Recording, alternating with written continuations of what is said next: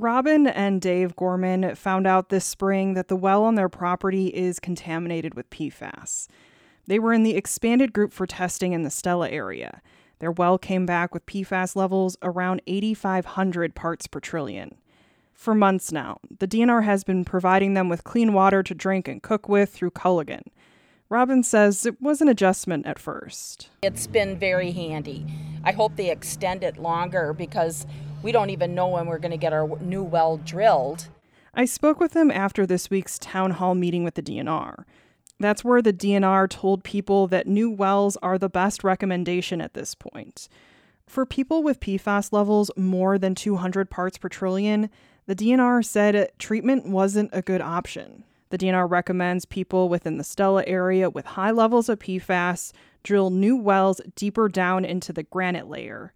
Most, but not all, of the high levels of PFAS contamination have been found in the shallower sand and gravel level aquifer. Steve Elmore is the DNR's program director for the Bureau of Drinking Water and Groundwater. There could be several concerns about that type of well construction. One is, will they get adequate water from that fractured granite to supply their home? Another may be that the PFAS contamination might still be at that level in that granite aquifer. Maybe it's migrating through the sand and gravel aquifer to the cracks in the granite and find its way into that new constructed well. The hope is that the wells in the granite layer won't have PFAS contamination, or if they do, it'd be at lower levels that could successfully be treated. The DNR is providing up to $16,000 for qualifying households for treatment or a new well under the ARPA Well Compensation Program.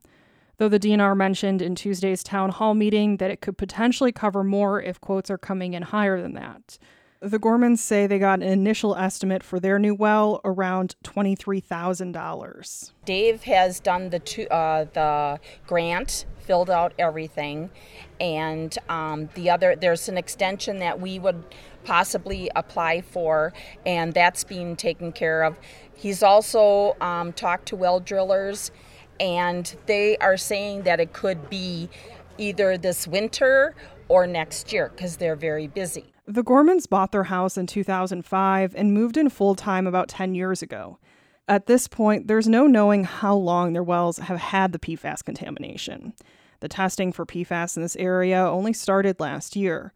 While all of this is enough to upset anyone, what they found truly disheartening was learning during Tuesday's meeting that the lake they live on, Snowden Lake, is also contaminated with PFAS. You live on a lake, you have all the toys to play on it, and we have grandkids, and then you think about your property value, and so yeah, it's very concerning. Snowden Lake testing came back with PFOS levels at 71.5 parts per trillion and PFOA levels of 1,600 parts per trillion. Both of those levels are above the state standard. Department of Health Services staff told people at the Stella Town Hall meeting that things like swimming, water skiing, and eating fish from the lake are considered high-risk activities for potentially consuming the forever chemicals. While the DNR is waiting on fish samples, DHS recommended limiting or stopping eating fish from the lake until they know more. We don't really eat the fish, it's just catch and release. But, we do water skiing and boating, and kids are playing, and now you find out this, and so it's troubling. While people who live in the Stella area consider their limited options, the Wisconsin DNR is continuing to look for potential sources. As WXPR reported Tuesday, the DNR is waiting on PFAS test results of the sludge from the Rhinelander paper mill. It's also put stipulations on permits for the mill and the city of Rhinelander to check for PFAS before they can spread sludge on any of the agricultural fields. But as the Gormans and many people at the town hall meeting pointed out, just because there isn't PFAS in the sludge now doesn't mean there hasn't been in the past. There's been a lot of dumping going on, out in this area. And there's been a lot of agriculture and sewage dumping too. So, all that stuff goes right into the ground. Of the 114 private wells that have been sampled for PFAS in the Stella area, 81 have come back with at least a trace of PFAS. 49 wells are above the state health recommendation of 20 parts per trillion. Levels higher than 30 parts per trillion have been found in some of those wells, according to Elmore. These levels are significant.